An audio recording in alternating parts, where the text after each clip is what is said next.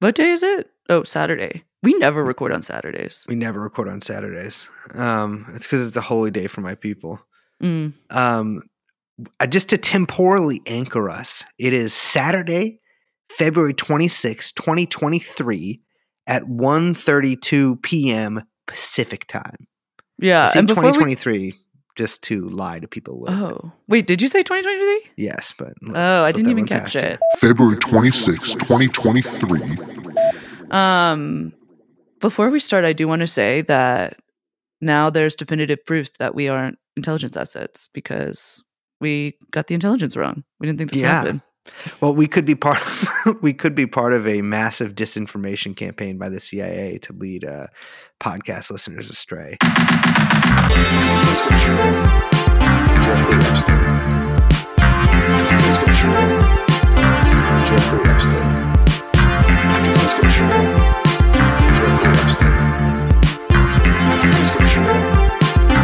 Jeffrey Epstein. Come in. Jeffrey Epstein.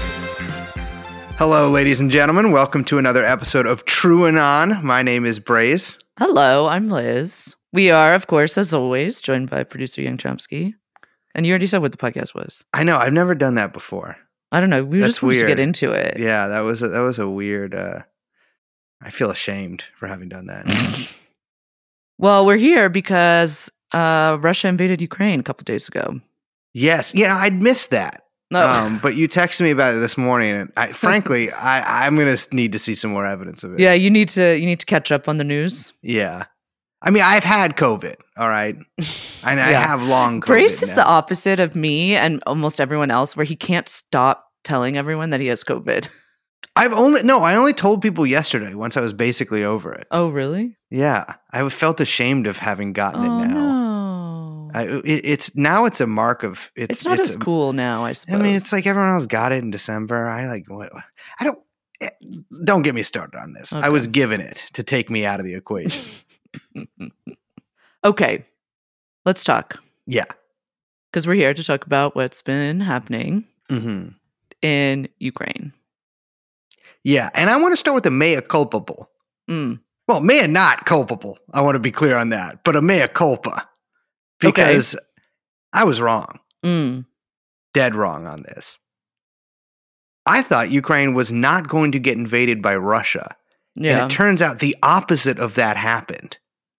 Yeah, I also was wrong. I think that although no mea culpa for me. I don't really care, to be honest, about being wrong. I'm going to say I don't know. I think there's some people out there that care more about I don't know. I've noticed this at least over the past couple days that everyone seems a little confused about what's the take? What's the right take? What should the left take be? The left take should be this. The take should be this. What side am I on?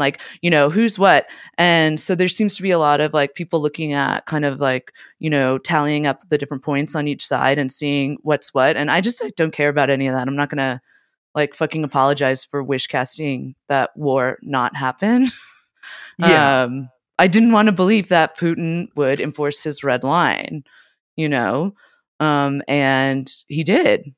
I think if the people listen to those episodes, they shouldn't be they shouldn't be confused why this is happening. Yeah. I think for me, there's because I've been thinking about it for basically since this happened. And I can't remember when we recorded those episodes, but it was before Putin gave his speech and recognized the republics in eastern Ukraine. Yeah. And then obviously before the invasion. And I'm trying to think of there was, when it happened, the night that it happened, I was pretty shocked. And I think a large part of the reason of that is the most basic reason I think I got it wrong is that I don't believe basically anything that the U.S. government says, especially about a foreign adversary, right? Mm. The same people that said that Russia was going to invade Ukraine are the same people that has basically fed us bullshit since I was a kid, right? And I think a general heuristic that I've taken is basically don't believe anything that these people say.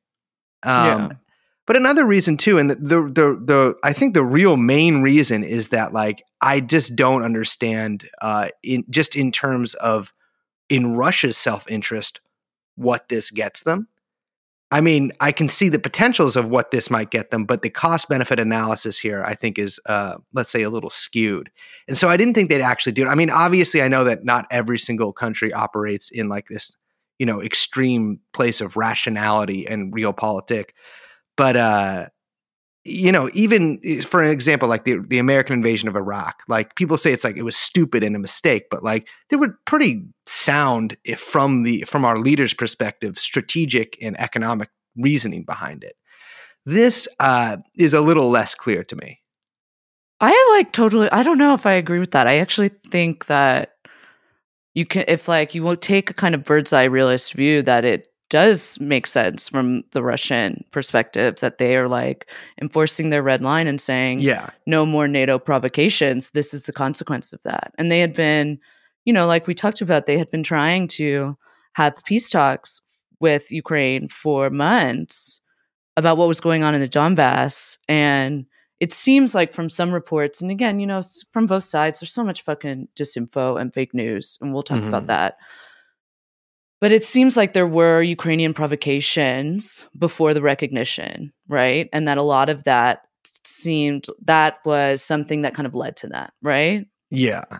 And I think that, people are concerned about like, I don't know what position to take or what is, what, blah, blah, blah, what's the take, what's going on, blah, blah, blah. But they're like, this could end right now if the United States stepped in to negotiate a ceasefire, and not even a single, and that won't happen because, and I'll talk about why that won't happen, but not a single left liberal politician, except for Yanis Varoufakis, actually, is fucking calling for that. Not a single one.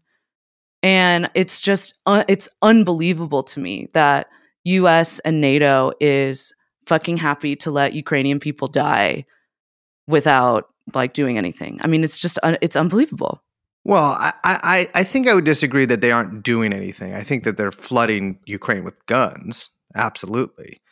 I think, just from sort of, I guess, a realist perspective too here is that like the U.S. and NATO as a whole kind of has to back Ukraine here, or at least like the more Western states in NATO, like literally like the west of Europe.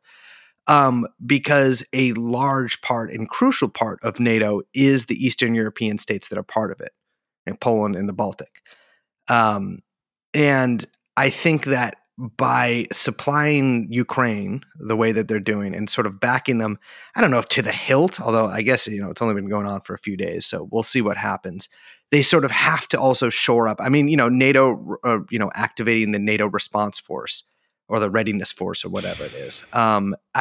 These things I don't think are necessarily for the benefit of Ukraine, although that might be a second order effect. I mean, depending on how you want to, identify a benefit, but more for the benefit of NATO members in Eastern Europe and sort of shoring that up. And also, I don't know, maybe paving the way. The thing is, I guess the thing that I don't understand about this, and one of the many things that I don't understand about this, is that if there was, I think this would make Ukraine, although it could go the opposite direction, I don't know.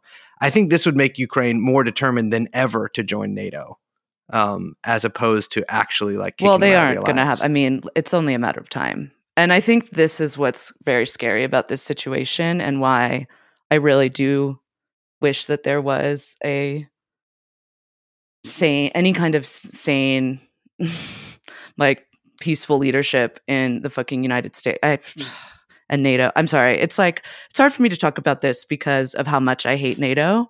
Yeah.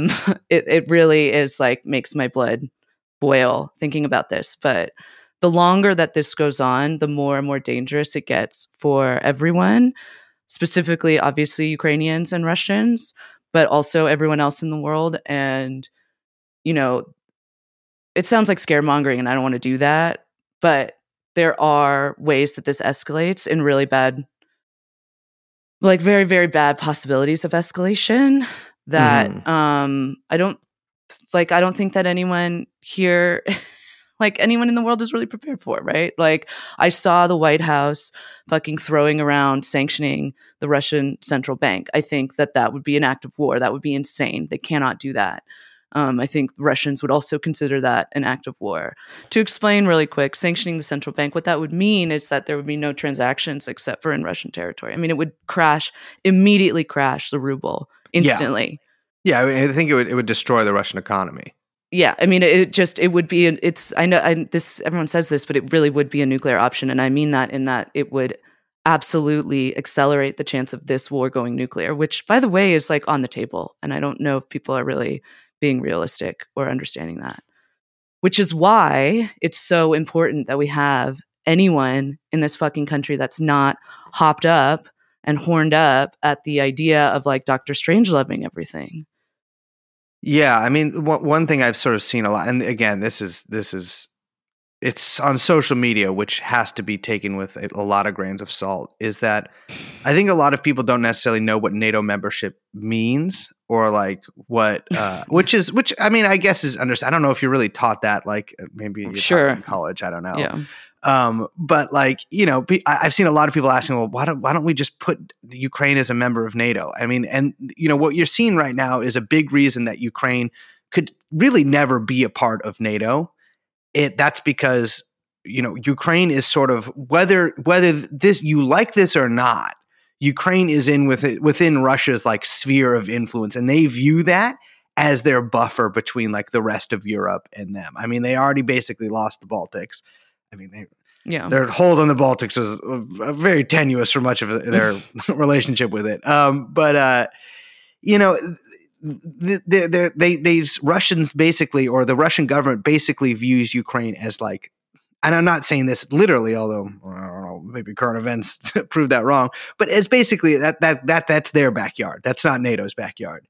And what they're doing right now is they're basically, I mean, they're claiming it. And so if Ukraine was a member of NATO, that would mean that they could obviously trigger NATO members, you know, defense of them, which would escalate.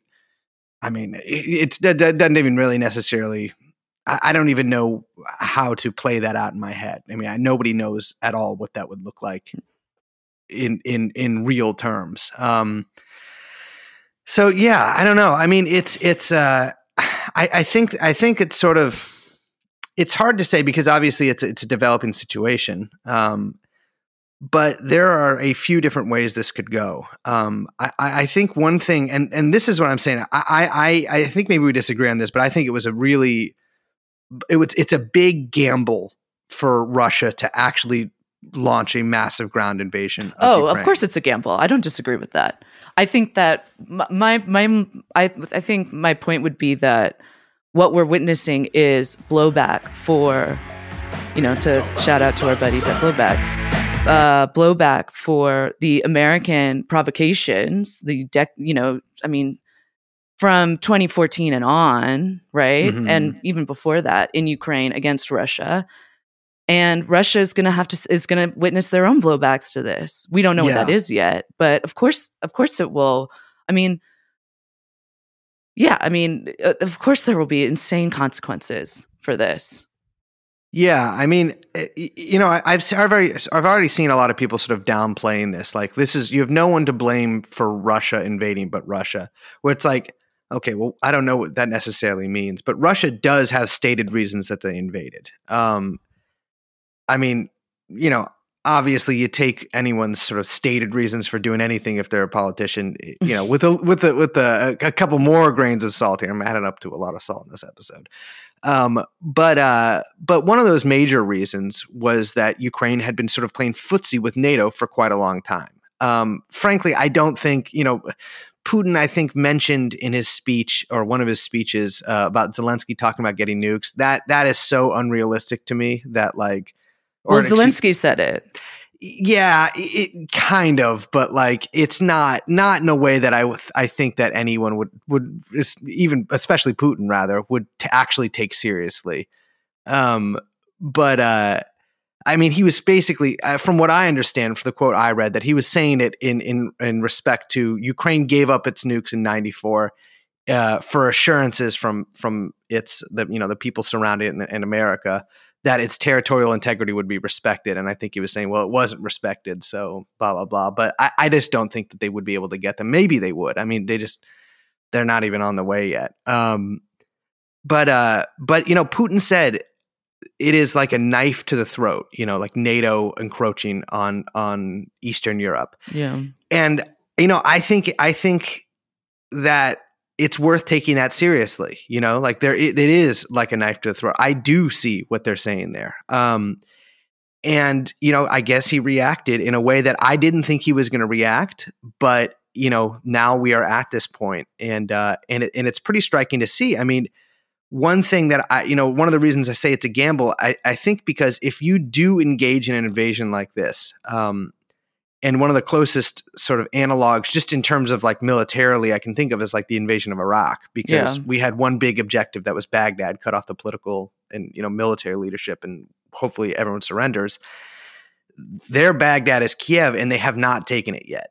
Well, Baghdad took 2 weeks. Yeah, exactly. Yeah. But this is still like I am. Yeah, I mean, one thing I would say to push just as like, we don't actually know what the objective is, the military objective. I mean, they haven't said any. That's what's one thing that's wild. I think we're used to, because of the way that the American forces operate. Pentagon loves a press conference, don't they? But the fucking Russians are silent. They are clamped down. I don't think the Ministry of Defense has said anything about what's going on, other than they claimed that yesterday they stopped the advances because they were trying to hold talks with Ukraine, and Ukraine didn't come to the table. I don't know what, how much that's true or not. Again, there's a lot in the fog of war and a lot of he said, she said. But we don't totally know how they are structuring this attack, although it does seem that they are trying to take down Kiev to replace the government.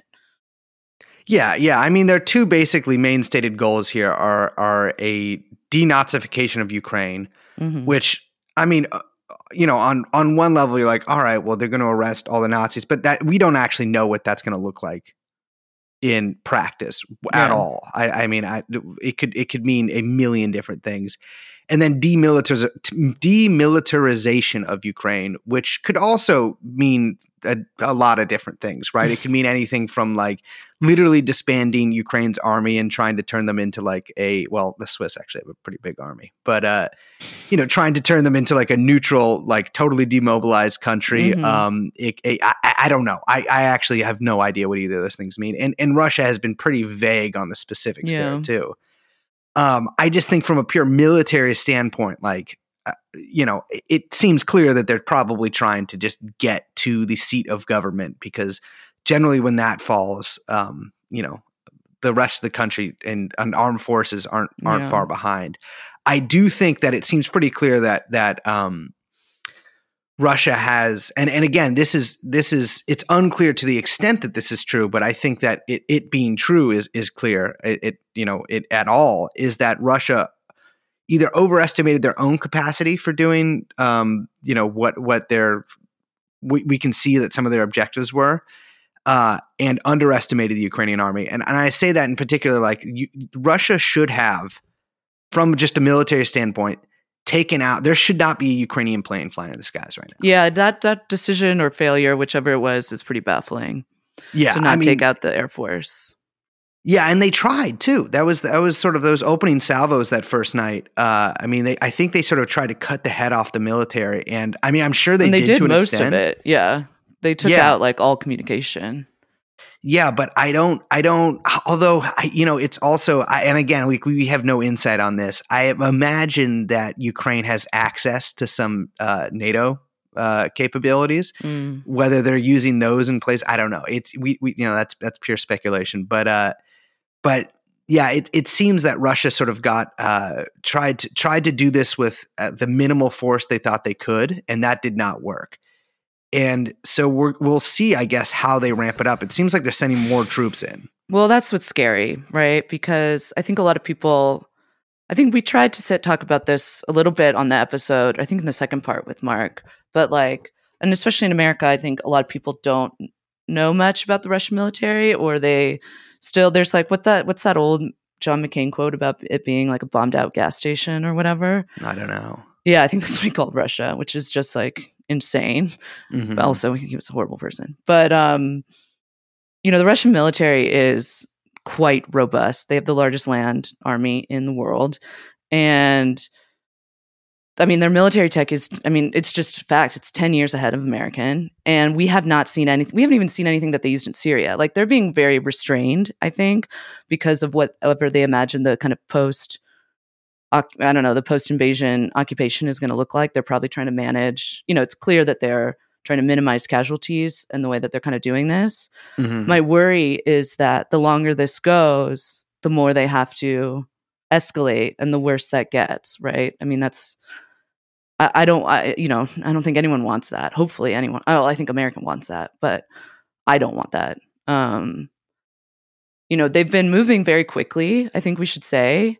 But yeah, I saw some, I think, confirmed videos. Again, you have to like kind of confirm these like 2 or 3 times of Chechen troops, like an hour outside of Kiev. A couple I saw posted and confirmed like maybe 4 hours ago. Mhm. And that's worrisome. Those guys are, I'm going to be like just not appropriate here, but those guys are serious guys. I don't know. They're crazy motherfuckers. Like, yeah. The Chechen troops are very scary, dudes. I listen. Yeah. I mean, I gotta say, just from my own perspective, I'm really surprised that the Russian military has encountered. And again, it's hard to tell what the actual fighting looks like. Yeah. There's been a sort of really surprising lack of videos of that, especially compared to somewhere like Syria, where there was sort of like constant social media updates on like battles as they were happening. Yeah. This has been surprising for me because the Russian military has not rolled over the Ukrainian military like I thought they would. And I thought they would for a couple of different reasons. I thought the Ukrainian military would probably be pretty demoralized by being invaded, and that's a gamble too, right? Because things could go that direction, and then things could go the opposite direction when they actually get a shit ton of sort of verve and pep in their step from something like that. But there have been higher. I mean, the casualty counts right now are all fake. Every single casualty count you see from anywhere is fake. And I'm not saying that doesn't mean there aren't casualties or they're way higher, way lower. I have no idea. But like all numbers in war, I mean, that is part of a like psyop. And I'm not saying that like in like a psyop like it's literally like, this is like a tried and true tactic. Yeah. Well, that's part of war, right? Is all the information psyops. I saw a really funny tweet where someone was like, both Ukraine and Russia have Soviet mindset, which is, we've had 0 casualties. Yes. We've shot down all of their planes, and they've suffered 1 billion casualties. We're winning. Yes, and Ukraine is, I gotta say, killing it in the West with propaganda. Oh my God! I don't think that's controversial to say whatsoever. Well, I wonder. I think you want to talk about NATO's arm. I think that NATO's hand is heavy in the propaganda. The quote online. "Ghost of Kiev" or whatever, the plane that people say. I mean, that there was a whole apartment building that was being shown on CNN that was then confirmed it was, that was blown out and being passed around as like the brutality of the Russian invasion, but it was hit by, fucking Ukrainian anti-air missile. Yeah. Just shit, people are using whatever they can to say whatever they want. I mean, on both sides. Which is war. I mean, that happens. Yeah. I mean, that's not, I don't necessarily even think that's like evil of whoever's doing it. Like anybody would do that same exact thing because it's a weapon. It's a resource in war.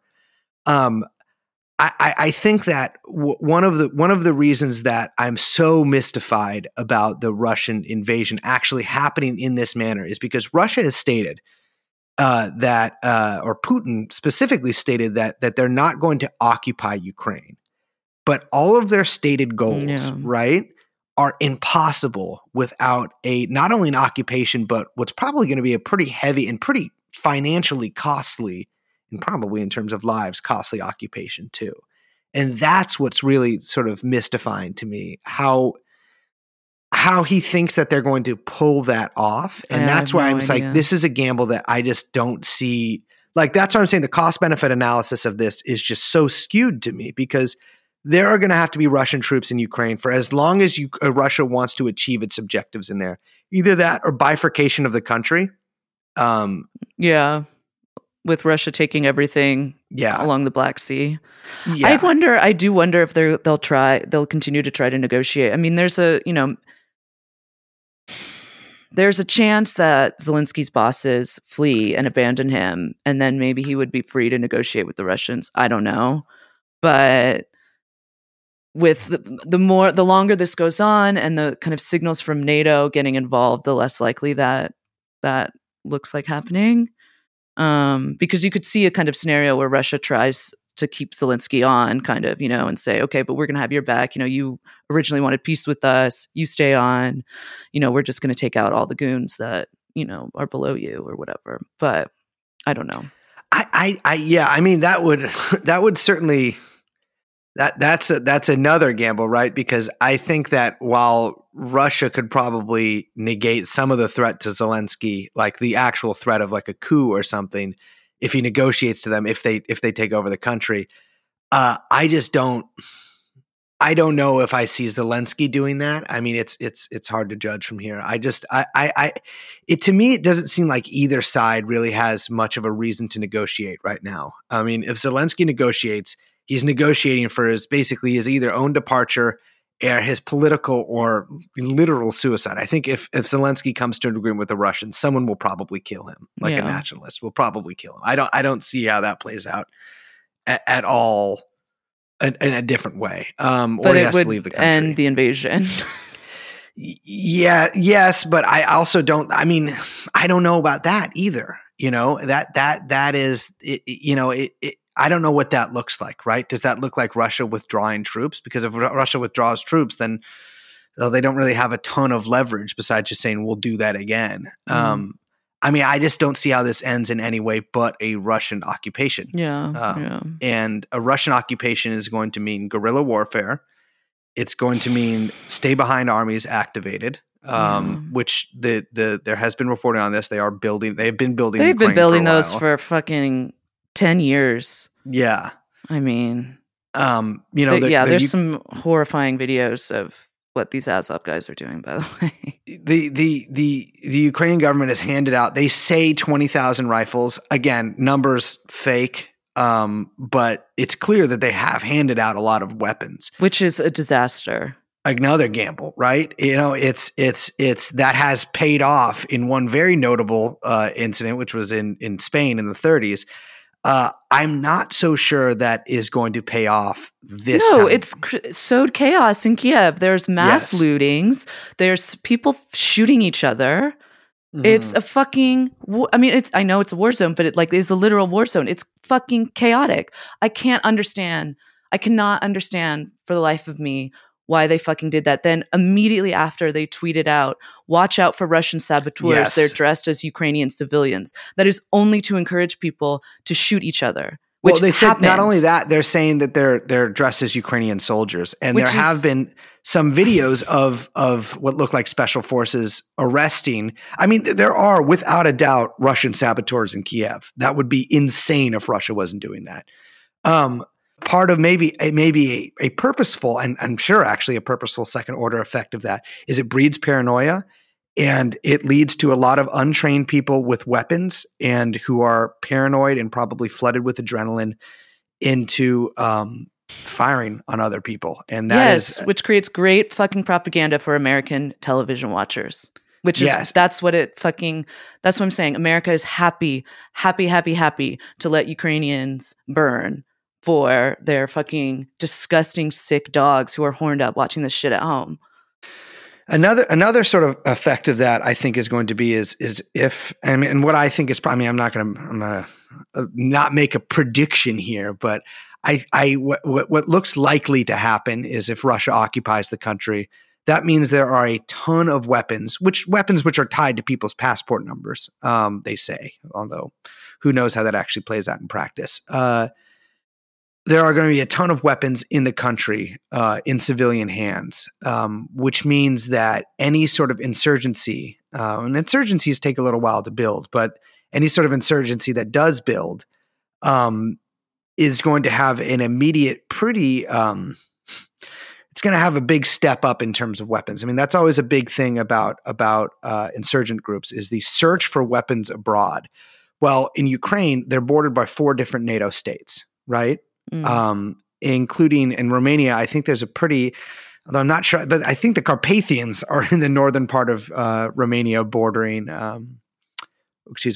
Ukraine, and Ukraine is pretty flat for the most part. The two biggest mountain ranges are the Carpathians, and there's one in Crimea, which I think is that's off limits.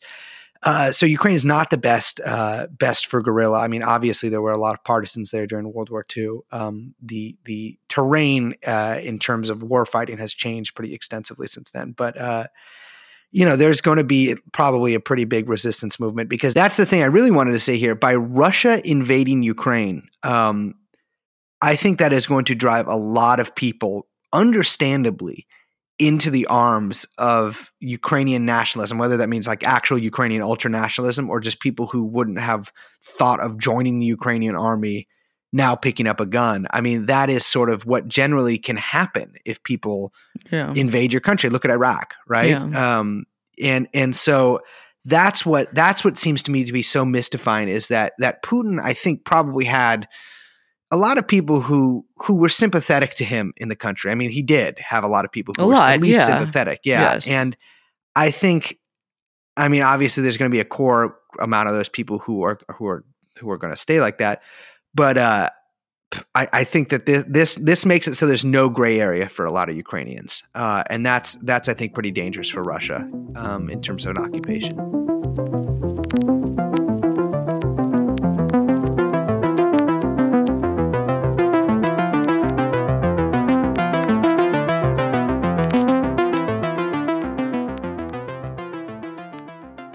I want to talk a little bit about the sanctions, because the first wave that the US passed and the UK passed, and I guess everyone, was pretty minimal. I mean, like, it really wasn't that scary. Yeah. I think the US in particular, I mean, they try to kind of, it's Biden. What did he say? The mother of all sanctions or something like that. I feel like I've heard that before. I know. Although I did see that Eurovision kicked out Russia, that's a big deal for me. Well, they should be in Eurasian vision. But the sanctions packages are pretty not robust, not the mother of all sanctions, I think. And the reason for that is that Russia actually holds a lot of cards. And I think that, in America in particular and in Europe as well, but really in America, a lot of people don't understand that. For America is the number one buyer of Russian oil, for example. Like, there are things that Russia can do to hit back, or there's kind of a hard limit that the U.S. can hit with sanctions before it actually starts really actually hurting America and hurting Europe and America back, And so that's why you see, like, Europeans, they can't even, they were like, oh, we need carve outs for Gucci and, Belgian diamonds from these, because we can't lose the fucking Russian oligarch customer. Like, they're saying they need to continue to sell Gucci to Russians. Yeah.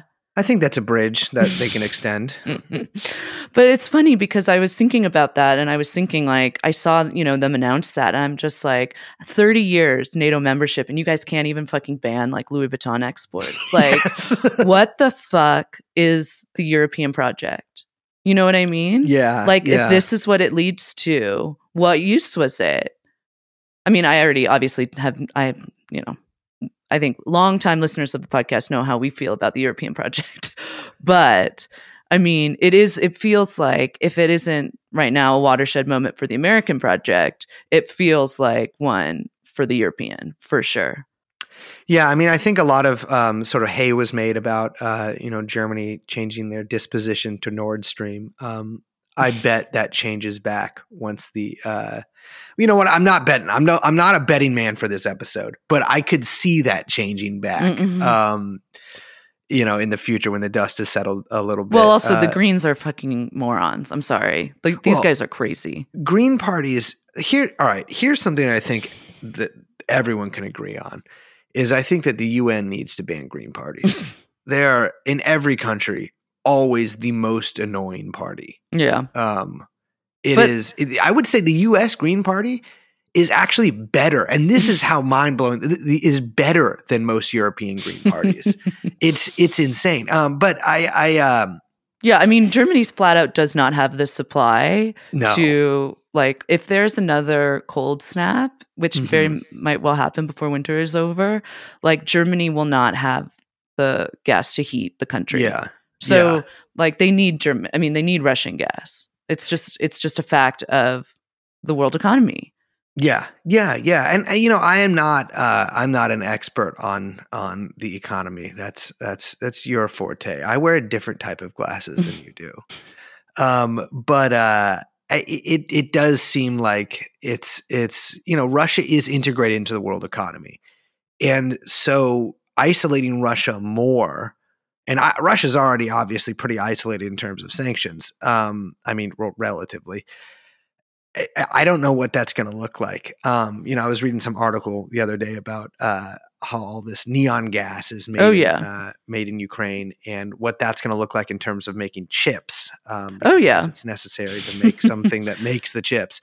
And it's I guess we'll see. I mean, and this is sort of the future of warfare too, is balancing all this out. I mean, it's kind of been the past of warfare in some cases, but it's going to be, I think, a lot more apparent to a lot of consumers is how all of this shakes out in terms of like globalization and international trade and manufacturing, because it's going to definitely have some effect. I mean, Biden said he's like, there's going to have to be some sacrifices. Oh my God, don't get me started on that. That's so the fucking hubris of like the White House fucking saying that after.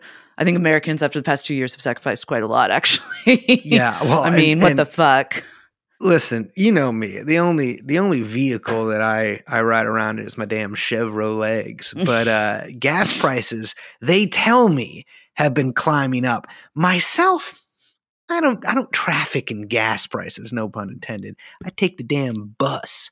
Yeah, but, I mean, I think oil, what is it at? It was, I mean, I think I saw a JP Morgan analyst was saying that it could hit 150 by the end of the year. And that was before this whole thing happened. So that's fucking insane. I think it's at 105 or 106 now. I mean, it's just, I mean, Russia has oil, it has gas, it's aluminum, titanium, neon, like you mentioned, cobalt. I mean, these are like serious natural resources that if they wanted, they could shut a lot of people off from. Yeah, I mean, Russia and Ukraine both actually, but I think mainly Russia supplies a lot of wheat to the Middle East as well. Yeah. I mean, it's just like corn. I think that's mostly Ukraine, but yeah. Yeah, that would Khrushchev would lead me to believe that that's the case. Yes, I'm just sort of I'm really interested and kind of afraid to see how this shakes out in terms of like international trade. I think that the funny thing about this year is that like at 2022 is no one's even pretending that this is going to be a good year.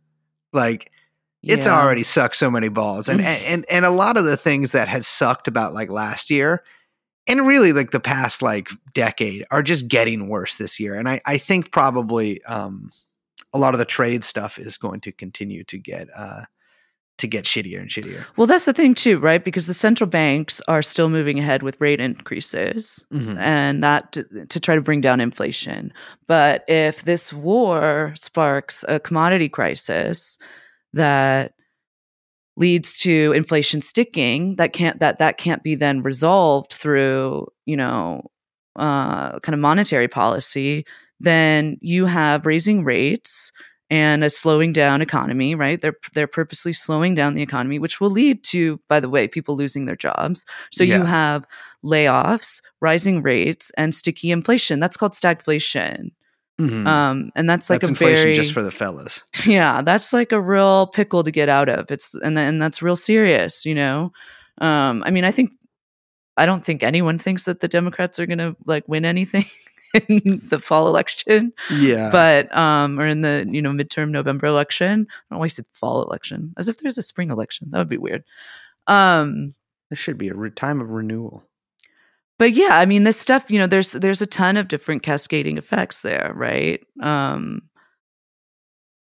rise, for example, a rise in fucking natural gas or any of that cascades into the airlines, all of it. Yeah, You know what I yeah. mean? Jet fuel is fucking expensive. Then you've got, that's also the main way that a lot of stuff gets shipped, right? Yeah, I mean, yeah. we talked about this on our episodes about the supply chain, but like there are so many different kind of second order, third order, fourth order effects from all of this that, I mean, there's no way to game it all out. I'm not trying to like game out what's going to happen, but I'm just saying like the longer this shit goes on, the worse and worse and worse it's going to get. That's the only sensible fucking position is an end to this as fast as possible. Yeah. I mean, I don't know. It's hard for me to see. I think there's a lot of sensible options that went unsensed or sensed and purposely avoided by a lot of different parties here. And I think that expecting any sort of sensible ending to anything is probably asking a little too much. I mean, what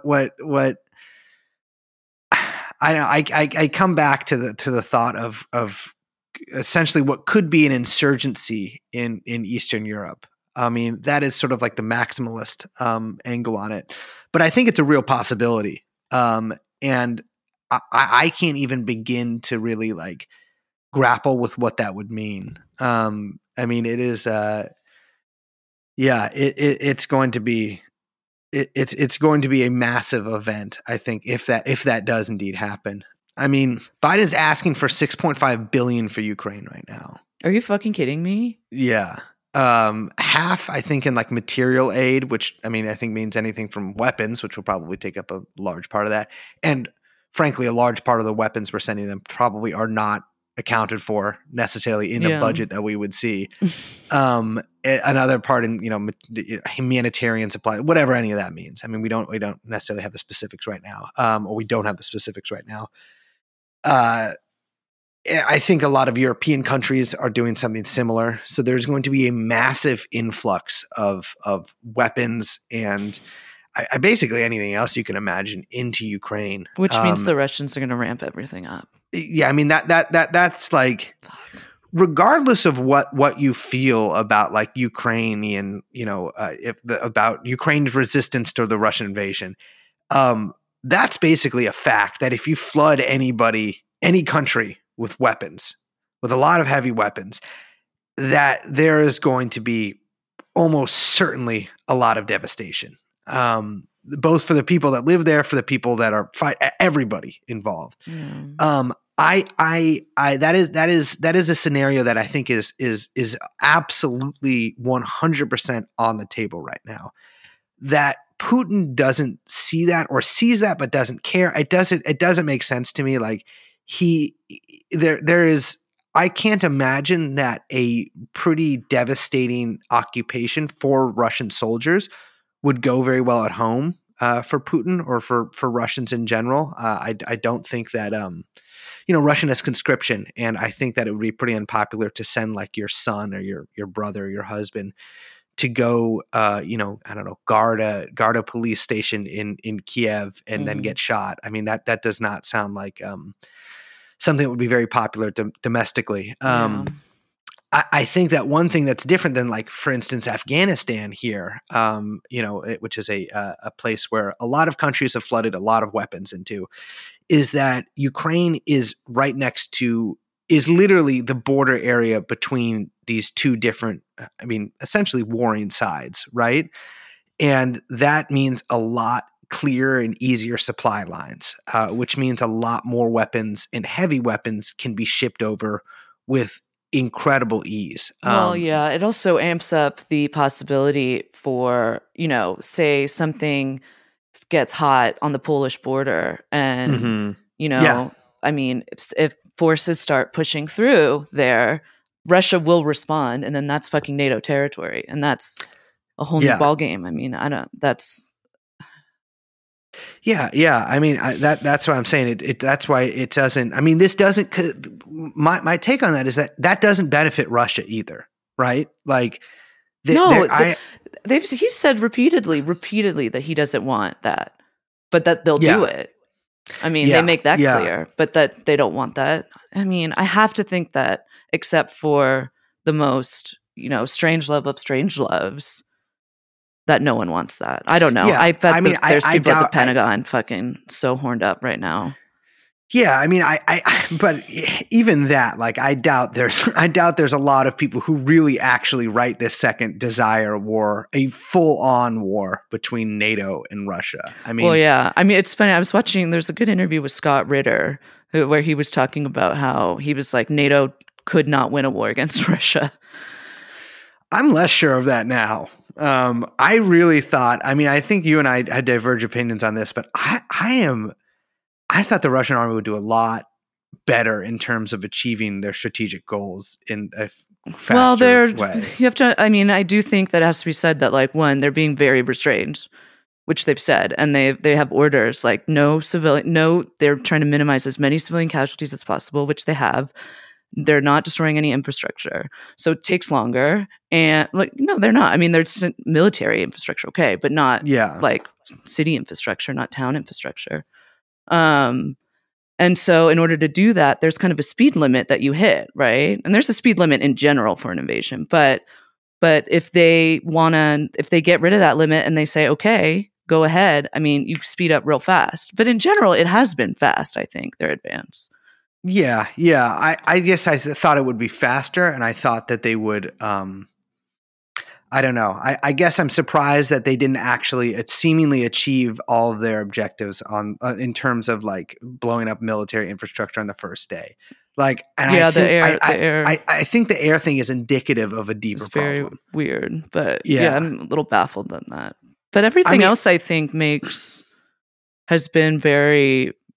I don't know. I think it's been very quick and methodical. I think there's like some weird. I saw some Wall Street Journal reporter who was talking about how they were being like slow and crazy, and I was like, I don't know if Afghanistan like broke people's brains, but even like you mentioned Baghdad, like I always have to call it OIF because just saying Iraqi freedom like makes me angry. Yeah, like I can't say that seriously. But OIF was what. They took Baghdad in 2 weeks, and everyone was like, "That was so recklessly fast." Like famously, like too recklessly fast because you end up really maximizing casualties, right? So yeah, I don't know. I mean, I wonder if like part of me also wonders sometimes if like we're so used to movies that we think these things end in 120 minutes. Yeah, no, but I mean, I have I have fought in a war, and like it's. I guess like I expected a couple of things, and not all of which are really Russia's necessarily like their strategic fault or whatever. But one thing I expected, and I think probably the Russians did too, is that the Ukrainian army, like I said earlier, would either surrender en masse, en masse, however you ever pronounce that, or put up a less fierce resistance, because there have been of the bits of fighting that I've seen, there has been some pretty intense fighting, right? And I mean, again, this just leads me. This is an ongoing thing, so like I don't know what'll have happened by tonight or by tomorrow. Yeah. I mean, it could be a total change in the strategic disposition of what's going on there. I have no fucking clue. But what I do know is that like every day that this goes on without Ukraine surrendering, it does become exponentially harder for Russia, I think. And obviously exponentially harder for Ukrainians as well. But I am, this is the thing. I didn't think that Putin would do this, literally because of all of the things that I'm saying here, because of all of the like of the just incredible obstacles that the Russians are going to face there, that seem, I guess, he made the analysis and he says it's worth it so that they don't join NATO. And let's be clear, like there are NATO forces in Ukraine. Yeah. Like, also, I do want to say, like, if people like don't, this isn't just like a friendship club. Like, there's like, it's not like Russia being like, don't join NATO. Like, that's too much. Like, it sounds like if you just say join NATO, it sounds like some like it's minimal or not a big deal. It would literally, I mean, Russia sees Ukraine joining NATO as an act of war against Russia, basically, that they're putting, you know what I mean? And they felt the same way about Poland, but they couldn't do anything. And he's been saying this. I mean, you go back and you watch that famous Munich speech that he gave in 2007 that I know everyone like talks about, but Russia wasn't strong enough. The economy wasn't strong enough. The military wasn't strong enough. But, he's made all of this stuff clear for fucking decades, Yeah. And I mean, like I'm saying, there are NATO forces there. I think Putin even mentioned, like, I know what you're doing at the air bases, and like, I don't think it's like crazy conspiracy. Like, of course, there. I mean, Canada trains all of these different NATO countries. There's crazy like biomedical bases there too. Yeah, like this is a real thing. Whether you think that's like worth it for Russia or not, that's your opinion. But like it's to invade to stop that. But the fact is that's a reality. I tend not to take really seriously Putin's talk about like restructuring the Ukrainian government, or I take it seriously because I think that he would. But like I'm not sure what. I guess I don't really know what kind of government would be acceptable to Russia. Like one controlled by oligarchs. Like, all right, well, you kind of already have that. This time just Russian oligarchs. Yeah, I mean, it doesn't. Yeah, I get. It doesn't make a ton of sense to me. Or it makes sense in the fact that like it's a bullshit sort of reason. It's basically saying like we need a government that's amenable to us and amenable to neutrality, which I guess means the same thing. I mean, one thing is like, we touched on this briefly earlier. There is a possibility of Russia trying to basically separate East and West Ukraine. I don't think there's a giant like possibility. Partition. Partition. I thought there was. I think that if you asked me before Putin recognized the republics, I would say that's a higher possibility. I'm not saying that him recognizing the republics is why I stopped thinking it's a possibility, but that sort of delineation at that point of time, I have no idea now. But that is still on the table, I guess. What the fuck that would look like, I have no idea. Because here's the other thing too: they basically separate Ukraine into two. East Ukraine's not getting like a UN seat. It's going to be like fucking Transnistria or something. Like it's not going to have any sort of international recognition. And the other thing too is if he takes out Zelensky and puts someone else in, then Ukraine is just going to lose all international recognition. There's going to be like a government exile led by like a deputy minister of culture or something like that. Like there's no possibility here. There is no ending here that is good for Ukrainians.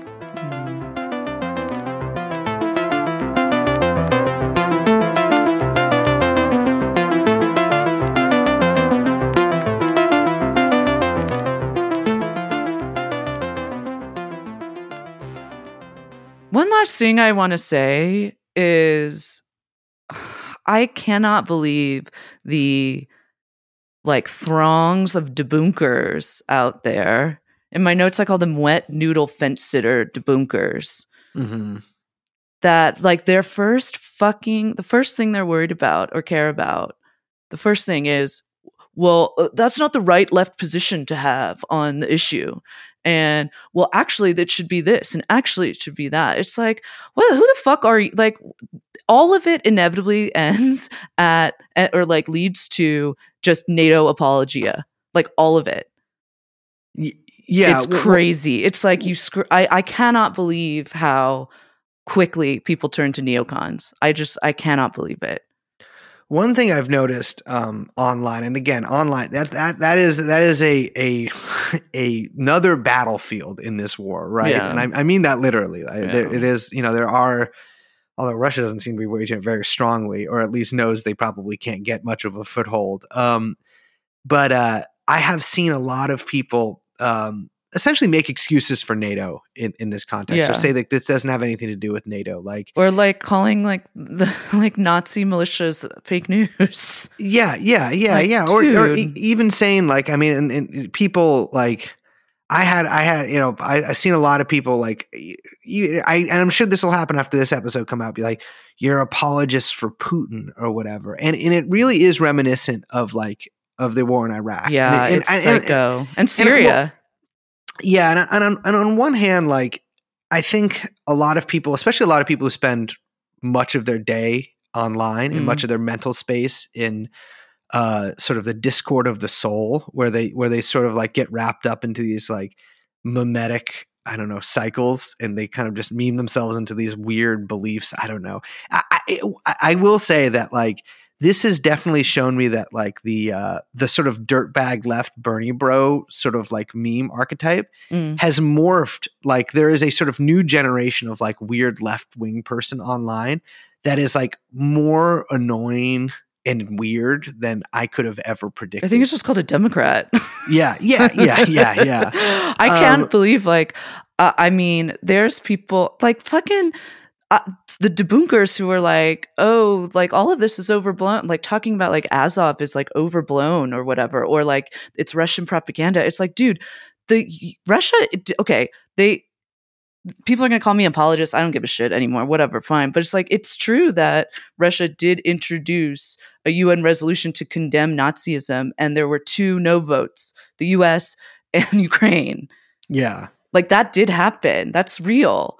You know what I mean? Yeah. Like, I cannot believe the kind of like just the NATO apologists, full force, fucking rose emoji in bio. It's disgusting. Yeah.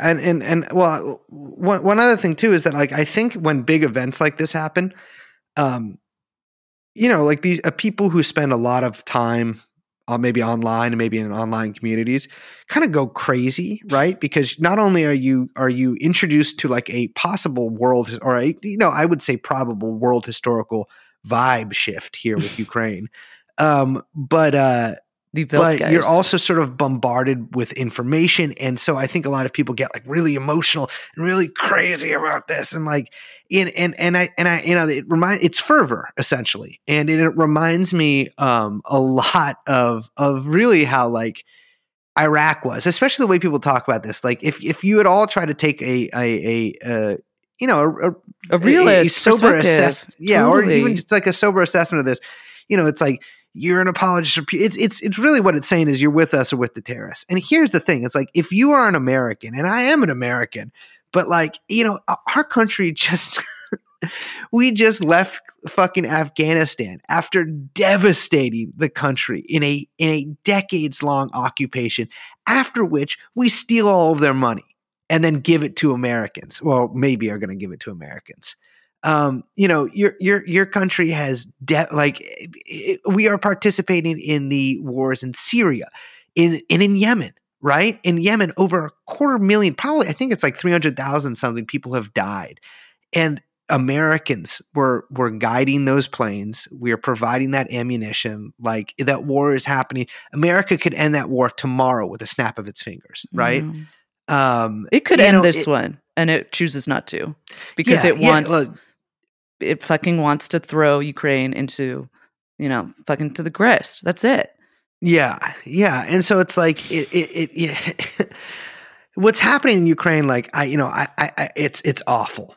You know, I don't think that there's really any doubt about that. It's awful. And I hope that it ends as soon as possible. I don't think it will. It might, you know, I don't know. Again, I'm scared of making predictions now.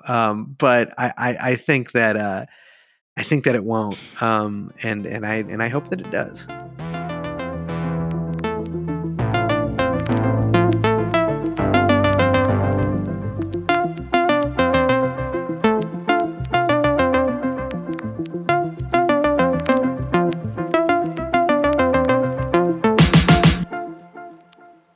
Well, this episode was kind of all over the place. Well, we're just talking to each other. Yeah. And we've been talking to each other for the past couple of days, but the listeners don't know what we said to each other. And I gotta say, I was having some damn fevers when this shit started. Were you? Yeah. I was baby doll. I got the COVID. Oh my God, dude, I know. I have long COVID now.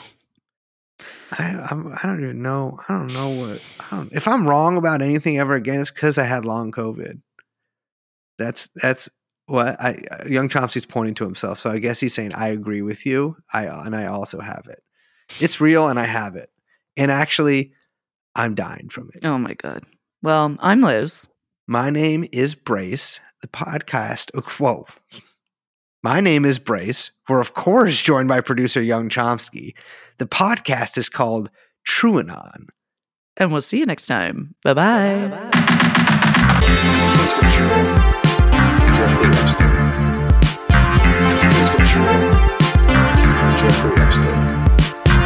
James Ventura.